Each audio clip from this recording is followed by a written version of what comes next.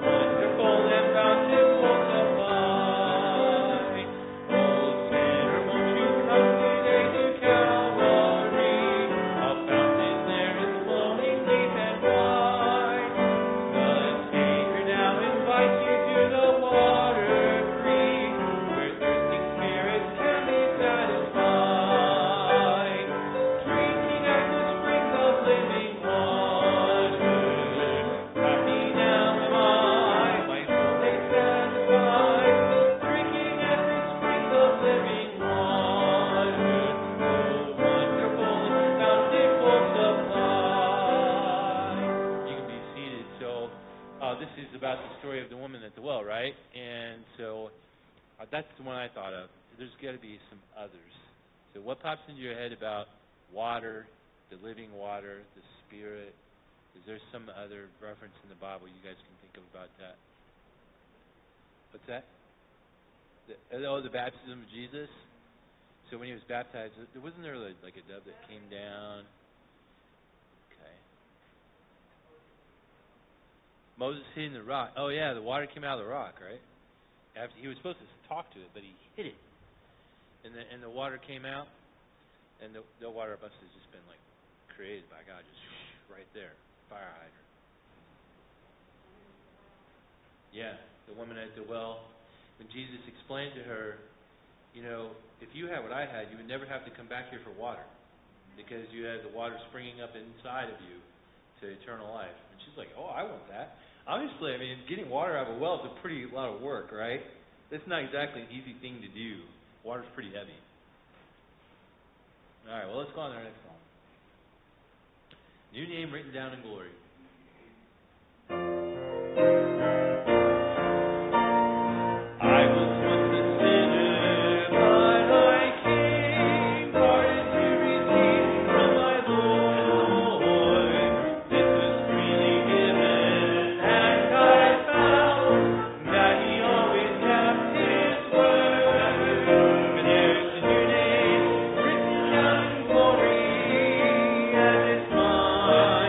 Oh, yes.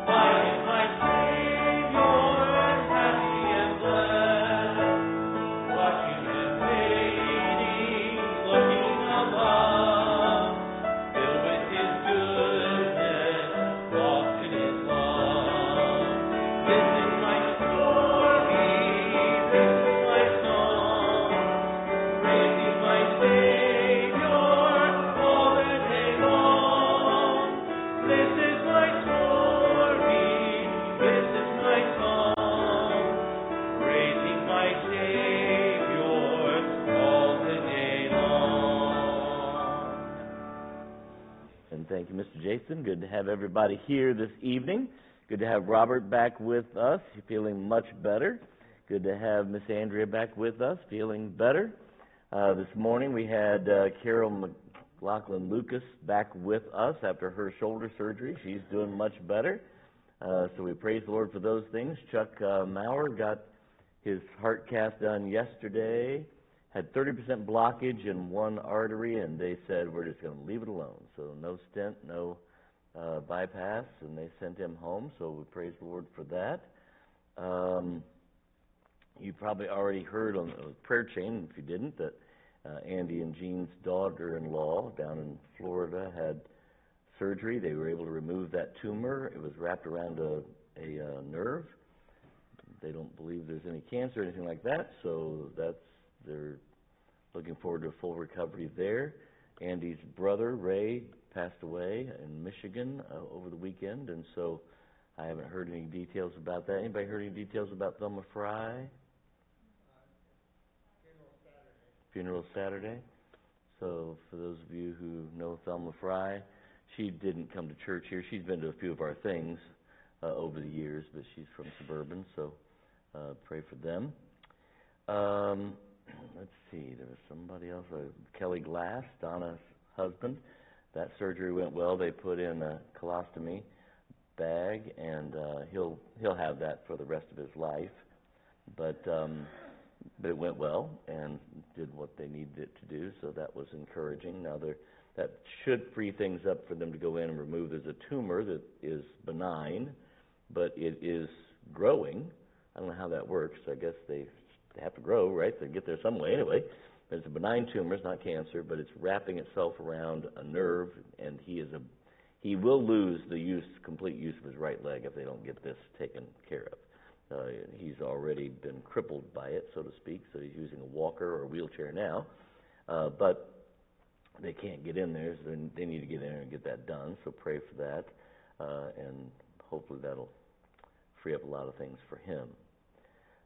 There's a man named Tim who I'm going to meet with on Friday in this year. In a 3-month period of time, this last year, he lost his dad, then his daughter was murdered, then his wife passed away. And he's just struggling. He needs the Lord, and so I'm supposed to meet with him on Friday, so pray that we'll be able to share the gospel with him, and it'll be something that he'll be ready for. Robert? Me and Jeanette got to talk to Kelly. We got to pray with him, and he sounded good spirits. He mentioned that you had called, and that thrilled him to death. So he was. Yeah, we'll try to make it by there. Good. They'll let us know when it's that time. Yeah. He's in the hospital for another day or so. So if you're going to go, it's probably going to be tomorrow, probably, or maybe Friday. Just so you know. So anybody else have something you want to share right now, Brian? Continue to pray for my brother-in-law, Steve, and his family.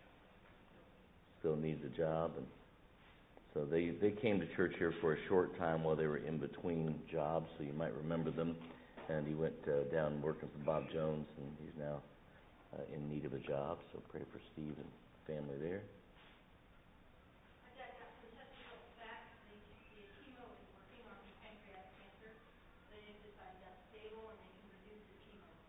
Praise the Lord.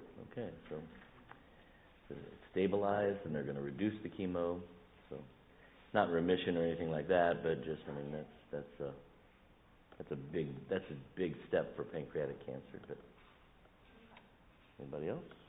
Levi, yes, thank you. I knew there's somebody else.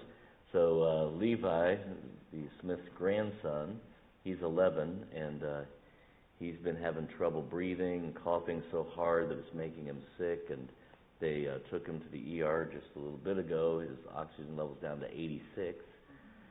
He does not have COVID, according to them. They thought his lungs sounded clear. We're assuming now that he's in the ER, they'll go ahead and do an X-ray. They can't figure out. So this has been going on for several days now, and so pray for Levi. Samuel's the older one. If you're trying to figure out which one's Levi and Samuel's the older one. So. Well, let's pray. Father, it is our joy and privilege to be here and to encourage one another and lift one another up and to just thank you that Doc is able to be here tonight, and Robert's able to be here tonight, Miss Andrea. Just watch over all of them and continue to heal them up, be it Chuck, be it Carol, others, as Kelly, as they've gone through things. You just strengthen their bodies and work in hearts and draw people to your sides through these things. We pray that you be at Levi right now in the ER, that you would give the doctors wisdom there and figuring out just what's going on with his health. Be with our teenagers, our college group, our young kids as they're meeting throughout the buildings, that you would just use your word to accomplish a great work in lives there, and just help us to grow in your grace together. And we'll thank and praise you. In Jesus' name we pray. Amen. If you want to pull your attention right back over there, so 2 or 3 weeks ago I mentioned that I was looking for a timeline that I could put on a slide. This is why I can't find a timeline to put on a slide. But somebody said, "Hey, Pastor, I got you a timeline." And so there it is. If you're trying to figure it out, it starts up here at the top, and it kind of works its way all the way around, and as it comes back over to the left-hand side, that's modern day over here. So it starts at creation and works through all of that time. You might need a microscope. No, not quite, but may need a magnifying glass anyway to read some of the notes that are on there. They're trying to put that. This is why it was really difficult finding a slide. There's no way I could do that. So somebody brought in a book and said, "Hey, here's a book, Pastor," and it's true, but even each page of the book would be more complicated to put on a slide. It just wasn't working slide-wise. But it is an interesting thing, so you can stop and take a look at it. We'll put it up on Wednesdays while we're kind of working ourselves through this, spanning the Testaments, looking at Old and New Testament characters. There it is, never mind, the gadget. So I forgot to go in. I was going to do this today. I've got these slides. A couple of them are out of order. I apologize for that right up front, right off the bat, but we'll survive it. All right. So we kind of looked last week at Abraham and Lot. Well, here there was one passage of Scripture in the New Testament we did not get to Lot about, and this is Noah and Lot. It actually puts Noah and Lot together in this passage of Scripture. So let's take a look at 2 Peter chapter 2. You don't have to write any of these things down. If you want copies of things, just ask me. We can make sure you get them. Or you can just write down the passage, right? 2 Peter chapter 2, it says, "For if God spared not the angels that sinned, but cast them down to hell, and delivered them unto chains of darkness, to be reserved unto judgment, and spared not the old world, but saved Noah, the eighth person, a preacher of righteousness, bringing in the flood upon the world of the ungodly, and turning the cities of Sodom and Gomorrah into ashes, condemned them with an overthrow, making them an ensample unto those that after should live ungodly, and delivered just Lot." So God's taken us from the flood to Sodom and Gomorrah and Lot right there together. So that's why I put Lot and Noah together here as we're looking at them. And delivered, but there's some interesting phrases about Lot, and we want to slow down as we get to these. This is God describing Lot. Most of us, I want you to stop and think about this. Knowing Baptist preachers like you do, maybe you don't know Baptist preachers that well, but you know this one anyway. Knowing Baptist preachers, if this passage were not given to us in the New Testament, can you imagine what our view of Lot would be? Have you ever thought about that? Would any of us, in our wildest dreams, thought of describing Lot the way God describes Lot? It says, "and delivered just Lot." Now, it doesn't mean like the only Lot. He's saying he delivered a just, a righteous. And I'll prove that to you. Go on. Vexed with the filthy, just Lot, vexed with the filthy conversation of the wicked.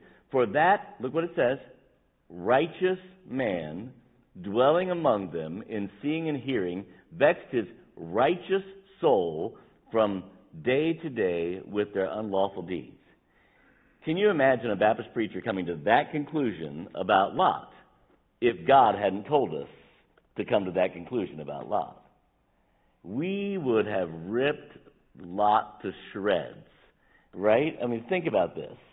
It is what it is, but God, man looks on the outside, right? But God ponders the heart, and that is an interesting thing to be noticed here. In fact, many of us can remember a time where the sins of Sodom and Gomorrah were so egregious to us, and they are. They're egregious to us and they're egregious to God, but they were so egregious to us that quite honestly we were willing to let people die without the gospel because of it. In fact, I have heard it on more than one occasion preached from Romans chapter 1, Romans chapter 1, that once someone had crossed that line, there was no hope. Here's what Romans 1 says: God gave them over to a reprobate mind. Right? That's what Romans 1 says. But if you read Romans 1, it's spoken that way 3 different times. And it's not always about the sin of Sodom and Gomorrah. It says God gave them over. God gave them over. 3 times in the book of Romans chapter 1 that God gave people over. And all God's saying there is that I'm not going to get in the way. If you want to be stupid, pay the consequences of stupid. You know, he will let people make bad decisions and suffer the consequences. But, you know, I just wonder what we would have done if God hadn't declared to us that Lot was just and righteous. Wow. Now, in reading in Genesis 13, 14, 15, 16, 17, 18, 19, right in that area where Lot and Abraham separate, and Lot moves toward Sodom and Gomorrah, and then, of course, the destruction of Sodom and Gomorrah, most of us would come to a very clear conclusion that Lot was not living the way he ought. It is true, but it's also true that salvation is of the Lord and not of us. And when God saves us, He's the one that keeps us. And what a wonderful thought that is. So I just wanted us to make sure that we understood this concept that God gives us about Lot. But don't miss the thing that's important. It says, there in the middle of all of that, and delivered just Lot, and then look at what the next line says. Vexed with the filthy conversation of the wicked. Now the reality is, this ought to be the way we're all responding to the world around us, right? Sin ought to vex us. And it does get a little concerning when sin doesn't vex us, right? That's a little concerning, because even Lot, who's moving away from God in this scenario, is vexed. Even Lot is vexed by this. He's vexed with the filthy conversation of the way of life of the wicked. For it goes on to say, for that righteous man dwelling among them, in seeing and hearing, vexed his righteous soul from day to day with their unlawful deeds. This is where it gets really difficult. So, what do we learn from that? What do you think we ought to learn from this? What should we learn then from this example of Lot? If his soul is being vexed by living among them, seeing and hearing their unrighteousness from day to day. Are we supposed to remove ourselves from this world? I mean, the reality is we're supposed to be here to be a witness, right? That's what we're supposed to do, so it's a challenge. So what do we learn from it?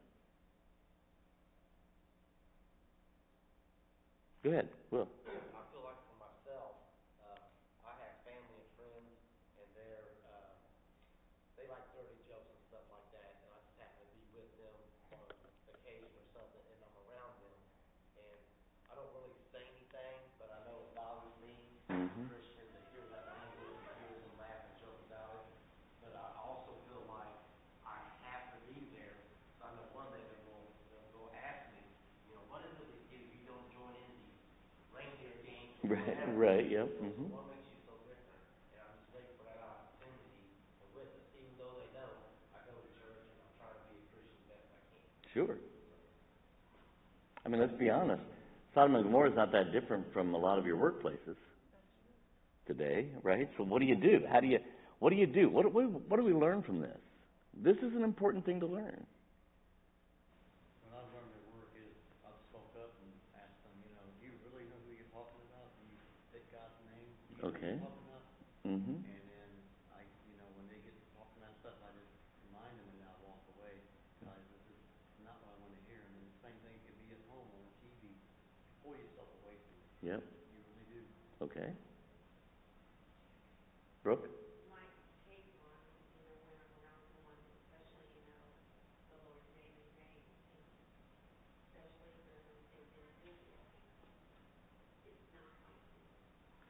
Right.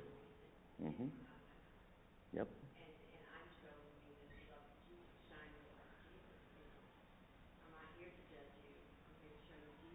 Yep.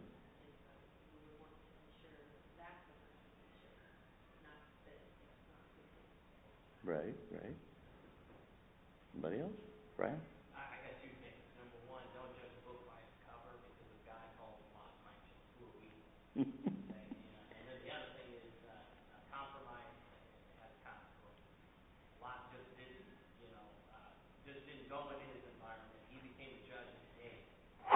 So listen up. So there's a difference between being vexed by the sin that you're surrounded by and participating. And Lot had crossed that line. Remember, he's sitting in the gates, and he wasn't necessarily a participant in the sexual side of this. I'm not suggesting that, but he was a participant in that, and he was what's the word that I'm looking for? Paving the way for it to happen. So right, he lost his family, but here's my take on this. This is why this is so important. Because you've been vexed all week long, and you need a refreshment to your spirit. And it doesn't happen really well outside of the hearing of God's word, the influence of God's people, coming in, being encouraged, iron sharpening iron. Church is an important aspect of the Christian walk. It's not just something that preachers guilt you into. Do you understand? It's not. Because it's quite honestly, if I can be just very blunt, it's no skin off my nose if you never come, right? I understand if everybody quit coming, then I'd be looking for a job. I know that, but that's not. That's not the reason you should be coming. So this just becomes very important once we realize this is us. We're vexed out there in the world. We need the refreshment to continue. Otherwise, we become Lot. And we lose our families, and we have great consequences with it. What were you going to say, Brooke? I'm sorry.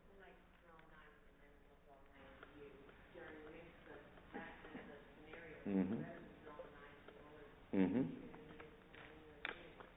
Exactly, drawing nigh to the Lord. So there's a lot to be learned from Lot, but I just always thought, I wonder how Baptist preachers might have preached about Lot, apart from that verse.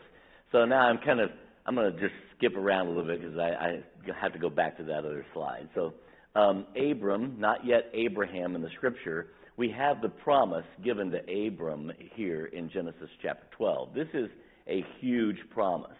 In Genesis chapter 12, verse 1, it says, Now the Lord said unto Abram, Get thee out of thy country, and from thy kindred, and from thy father's house, unto a land that I will show thee. And I love the way God says this, too, because God says, just go, and I'll show you on the way.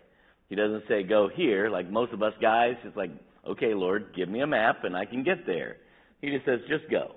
You just go, and I'll show you when you get there. And, of course, you know that Abram really never gets to settle.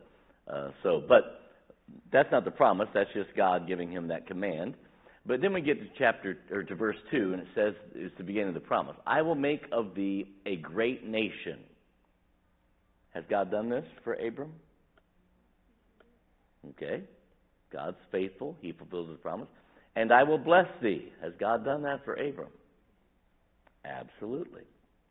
And make thy name great. Has God done that for Abram? Abraham. Yes, he has. And then he says this, and thou shalt be a blessing. That's the other way around. God says, I'll bless you, and then you will be a blessing. Has that been accomplished? Well, we'll show you in the next verse how for sure it has been accomplished, and you'll see that. And by the way, the next verse has been, since the very beginning of our nation, a cornerstone of our foreign policy. It has been. Even before Israel became a nation, We have always, as a nation, because we have been a nation founded upon biblical principles, this has been a cornerstone. Look what the Bible says. God says, I will bless them that bless thee, and curse him that curseth thee. And that has been a cornerstone of our foreign policy. We're watching that cornerstone being chiseled away right now. So if America becomes a nation that curses Israel, then what can we expect from God? I will bless them that bless thee. And when does this end? It doesn't. This is God's promise to Abraham and to his descendants. I will bless them that bless. Now, you know, what's amazing about this is it's not like as long as Abraham, as long as your descendants are doing right, it doesn't really even say that, right? It just simply says, Abraham, I'm going to make you a great nation, and I will bless them that bless thee, and I will curse them that curse. This is God's promise. And so our nation has, I can't tell you how many times as a kid who wasn't even a believer, heard politicians basically quote this verse in reference to Israel. Because as long as I've been alive, and basically as long as all of you have been alive, Israel has been a nation. So it's been our foreign policy about the nation of Israel. Prior to that, it was just about the people of Israel, about the Jewish people. But, definitely our policy about the nation of Israel, and it's all based right there. But he goes on to say this, and in thee shall all families of the earth be blessed. Has that happened? How did that happen? Salvation through Jesus Christ, right? Jesus Christ. You know Jesus was a Jew, right? And so salvation has come through Abraham. And all of the nations, of the families of the earth, have been blessed. So God's keeping his promise, for sure. This is the God that we have. He's a promise-keeping God. And so this is the unconditional promise that God gives to Abraham, and he'll repeat this promise throughout the Scripture. I think the last time is in Galatians, where it's mentioned. But God keeps his promise to Abraham. Now we'll go back and look at I got that one out of order, so sorry. In Genesis 13, God's blessings begin. So in Genesis 13, he divides the land with Lot. We looked at that last week, right?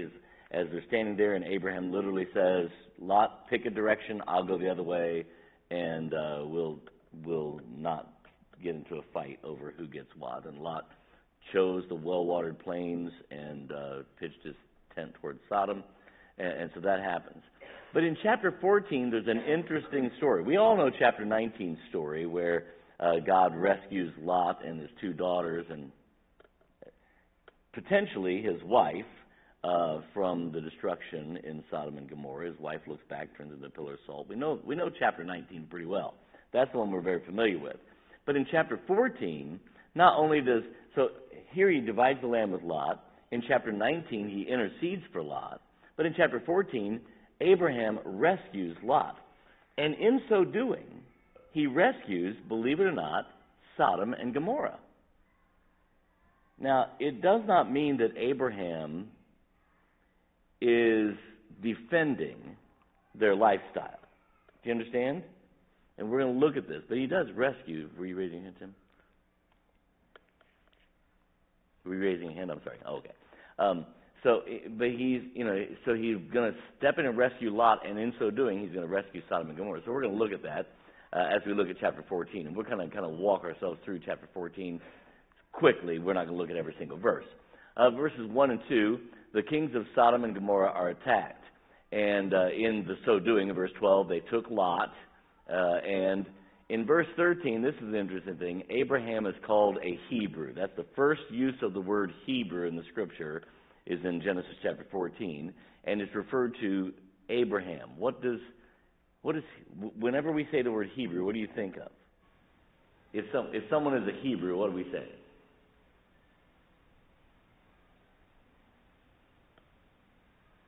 What do you think? They're Jewish.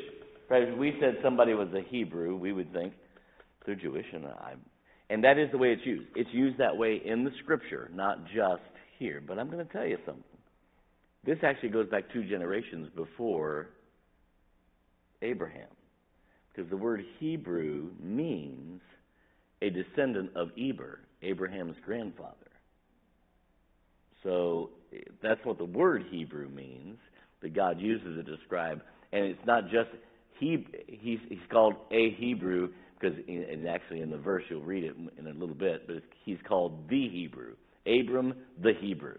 And then there were confederates that were with Abram. He's not, when we say confederates, there's people that are working with Abram, right? So there's kings. There's the king of Sodom, the king of Gomorrah. They're attacked. And Abram has some friends that he has made league with. Again, there's no indication that these other kings are righteous, godly kings. This is just political affiliation, as you'll see in just a moment as we kind of look through this. So that's the one that was out of order. So that brings us to chapter 14, and let's kind of walk ourselves through this. It says, "And there came one that escaped and told Abram the Hebrew, for he dwelt in the land in the plain of Mamre, the Amorite, brother of Eshcol, and brother of Aner, and these were confederate with Abram." So these other guys are there helping out Abram. You'll see that in just a little bit. And he divided himself against them, he and his servants. There were like 300 and some. If you read the passage, God gives you the exact number. But Abraham takes, I'm going to call him Abraham because I just can't keep calling him Abram. It just doesn't, Abraham flows out. So anyway, he's still Abram. But Abraham he takes 300 plus of his servants, his men there. He arms them, and that's his army. And he joins league with these other people, and I don't know how many they had in their army, but they become an army of themselves. And he divided themselves against them and his servants by night, and smote them and pursued them into Hobah, which is on the left hand of Damascus. And look what it says, "And he brought back all the goods, and also brought again his brother Lot, and his goods, and the women also, and the people." So, they'd attacked Sodom and Gomorrah, and they had taken stuff and people captive, right? Men, women, apparently, or probably children. It doesn't list them. It says just men and women and people, and goods. And so they come in, and Abraham brings them all back, right?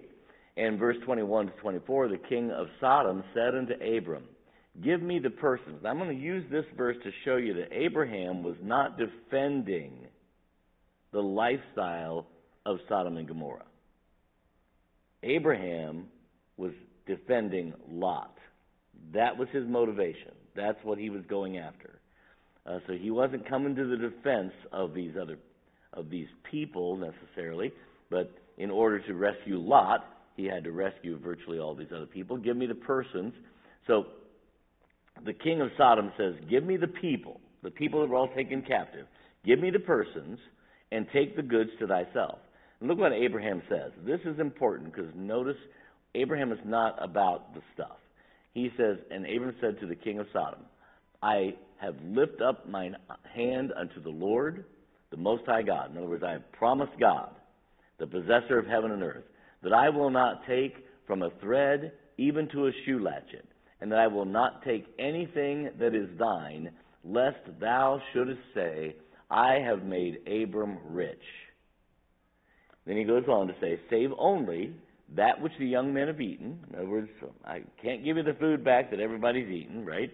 The soldiers have eaten. "And the portion of the men which went with me." Who are they? Aner, Eshcol, and Mamre. He says, I'm not speaking for them. I'm speaking for myself.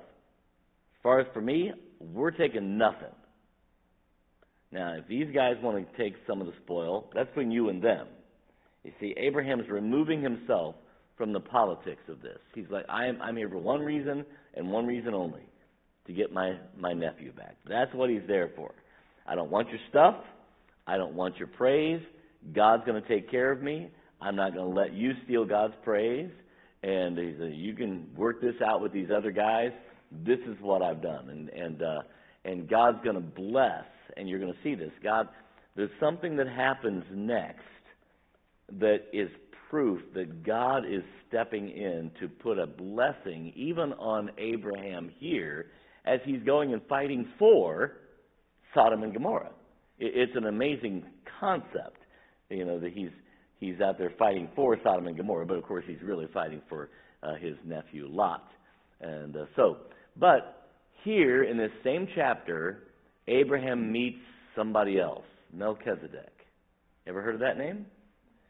That name is used 11 times in the Scripture, twice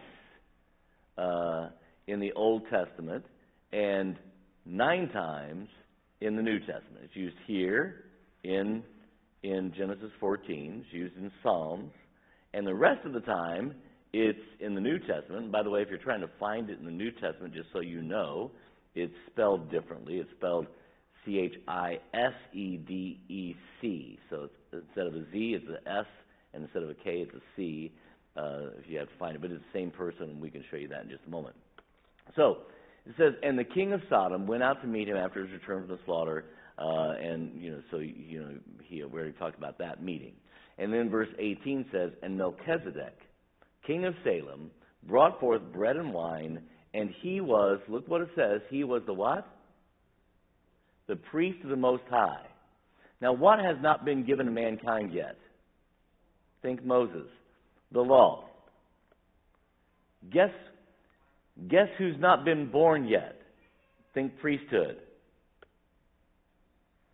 Well, Jesus, that's true, but Aaron.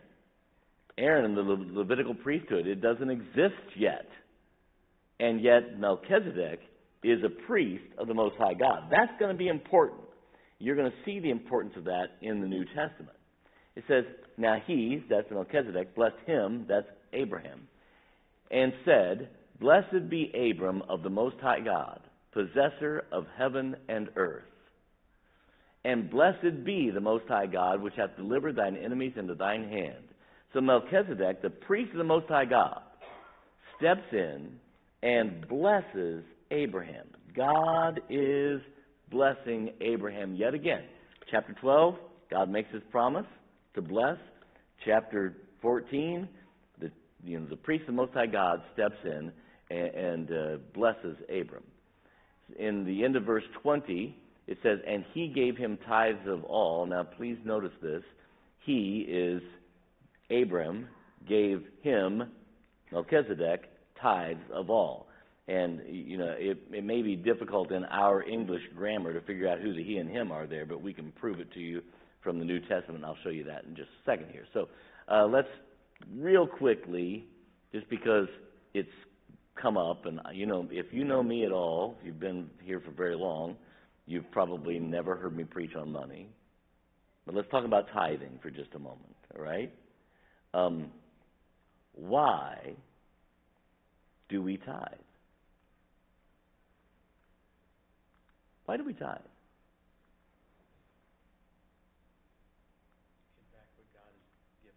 Okay, to give back what God has given us. Help the church support the missionaries and the church itself to reach out to other people. Help the church. Worship. Obedience. I'm not arguing with any of these, right? Okay, I'm just letting you. This is just the way I teach. It's just to get you to think. Go ahead, Tim. Okay, so that multiple examples throughout the Scripture. Now let me ask you another question. Why do we tithe if we're not under the law anymore? Okay. I want you to catch this. Tithing, yes, it was in the law, but tithing supersedes the law. It was before the law, and it still is after. It is the same with, in Genesis chapter 9, God said to Noah, if man takes another man's life, by man shall that man's life be taken, right? And God establishes what we commonly call capital punishment, which, yes, capital punishment is included in the law, but it was before the law, and it exists after the law. It supersedes the law. There are things that supersede the law, just like having a day set aside to worship was well before the law, right? God, even in the law, uses the example. Because I created the earth in 6 days and rested on the seventh, you need to do the same, right? And so it supersedes the law. And so here we are with tithing. I want to get you to stop and think about this, all right? God doesn't need our money. He doesn't. If you don't want to tithe, keep it. Just keep it. God doesn't need your money. The church is not going to go broke if you quit tithing, because it's not your church. It's not my church. It's God's church. He's going to take care of it. Right? The gates of hell can't prevail against it. I don't think that our tithe is going to tear it down, or our lack thereof. That's not the way this works. The reason we tithe is because it's the right thing to do, and we love God. Right? It's part of worship. It's that worship concept. And it is obedience, and it is keeping, that God uses it to take care of the church and all those things. But quite honestly, God doesn't need our tithe to make those things happen. That's not the case. God has never one time sat in heaven and wondered how in the world the church is going to pay its light bill. He's never wondered that. You understand? He doesn't. That's not the God that we have. So, keep it if it really means that much to you. You're just missing out on the blessings that God has to give. So that's a separate. That's just a little aside. Throw that in there. I know they're small. I'm just trying to, put all of this. So this is about Melchizedek. Every verse that names the name of Melchizedek is on this slide. The next slide we're going to look at is about Melchizedek. Doesn't necessarily every verse have his name, but this is every verse that names the name. There's two of them from the Old Testament, Genesis chapter 14. We already read that. Melchizedek brought bread, and he's about to bless Abram. In Psalm 110, verse 4, the Lord has sworn and will not repent, thou art a priest forever after the order of Melchizedek. So, he brings up a thou art after the order of Melchizedek. Who's the thou art? Who's the priest that is after the order of Melchizedek?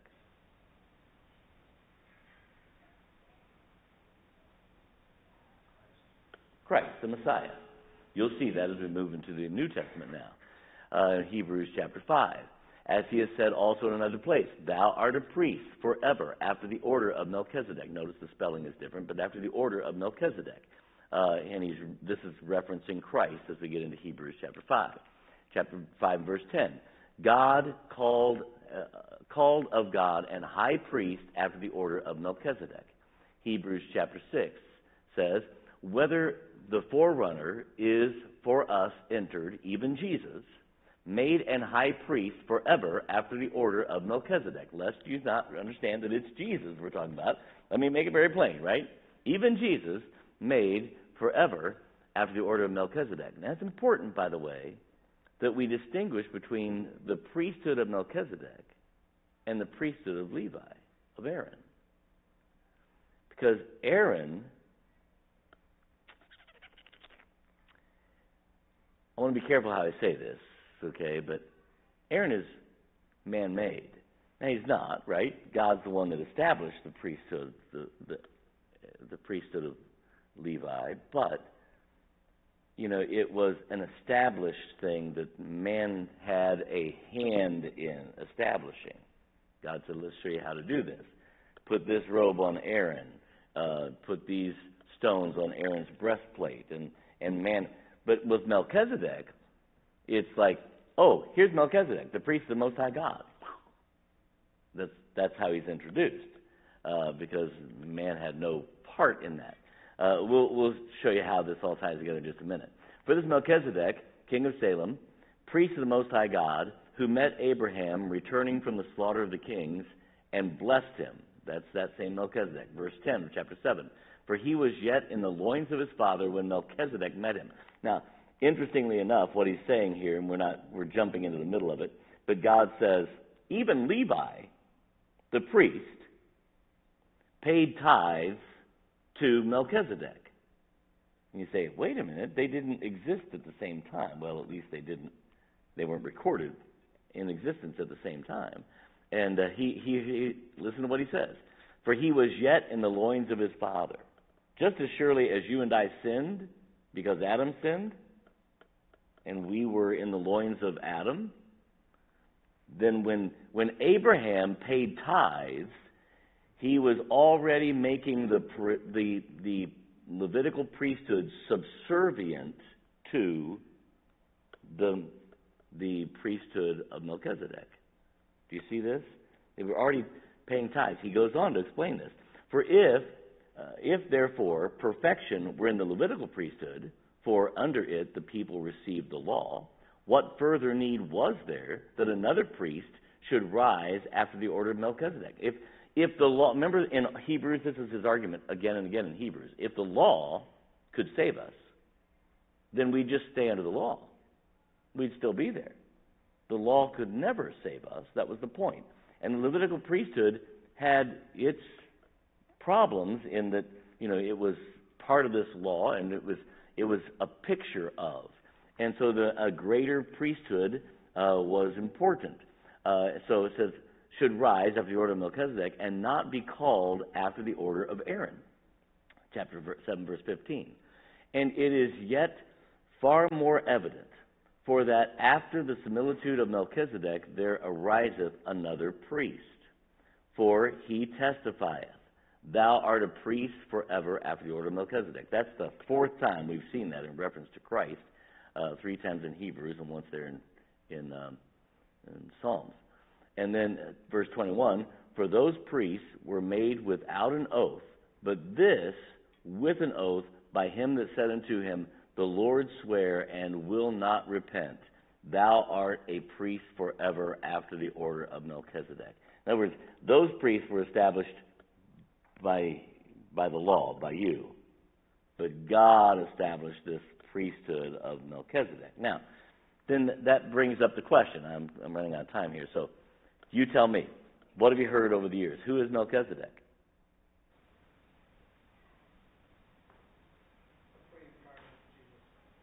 A pre-incarnate Jesus. As best we can describe it, he's that Christophany that shows up in the Old Testament. And it literally is, the priesthood of Christ himself. Now, let me show you this. Here it is in Hebrews chapter 7, verses 1 through 7. Let me read to you about Melchizedek. So this Melchizedek, king of Salem, priest of the Most High God, who met Abraham returning from the slaughter of the kings and blessed him, to whom also Abraham gave a tenth part of all, first being, by interpretation, king of righteousness, and after that also king of Salem, which is king of peace. So he's given 3 titles there. That's what's Melchizedek. Now look at verse 3. Without father, without mother, without descent, in other words, without children, having neither beginning of days nor end of life, but made like unto the Son of God, abideth a priest continually. Now let me ask you again, who is Melchizedek?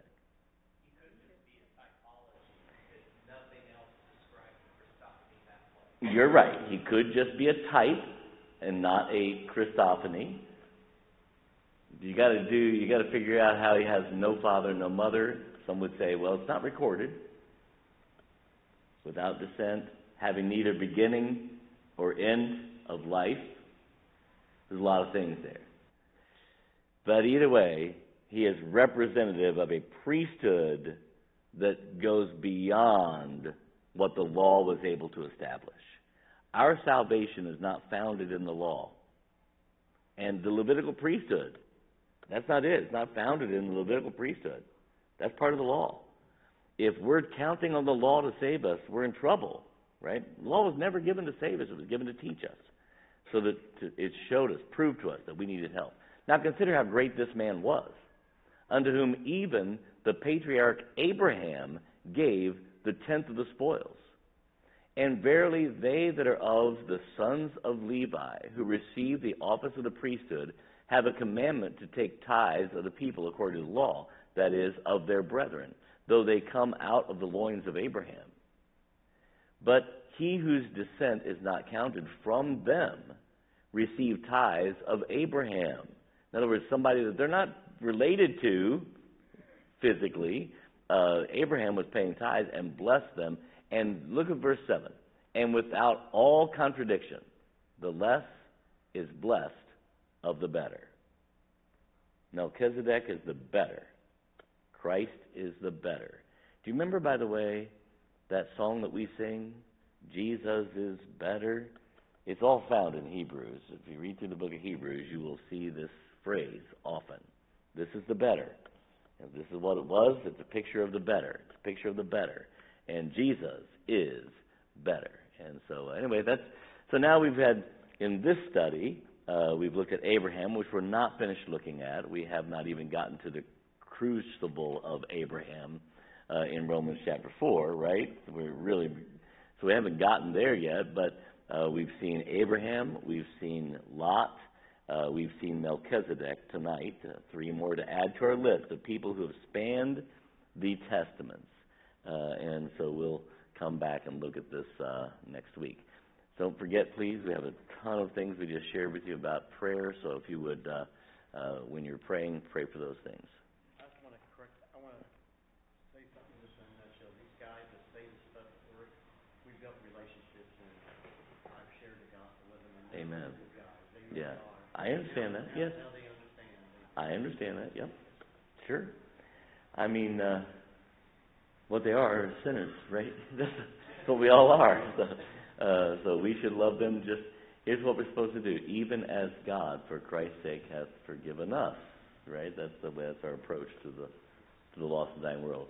The concept of the vexed soul, to me, the greatest lesson is we need the presence of God. That's what we need. In a very unique way, just to survive being vexed day in and day out, right? Just to survive the vexing, lest our lives turn out like Lot, all right? So you've got about 4 minutes if you divide up into prayer groups and then dismiss yourselves.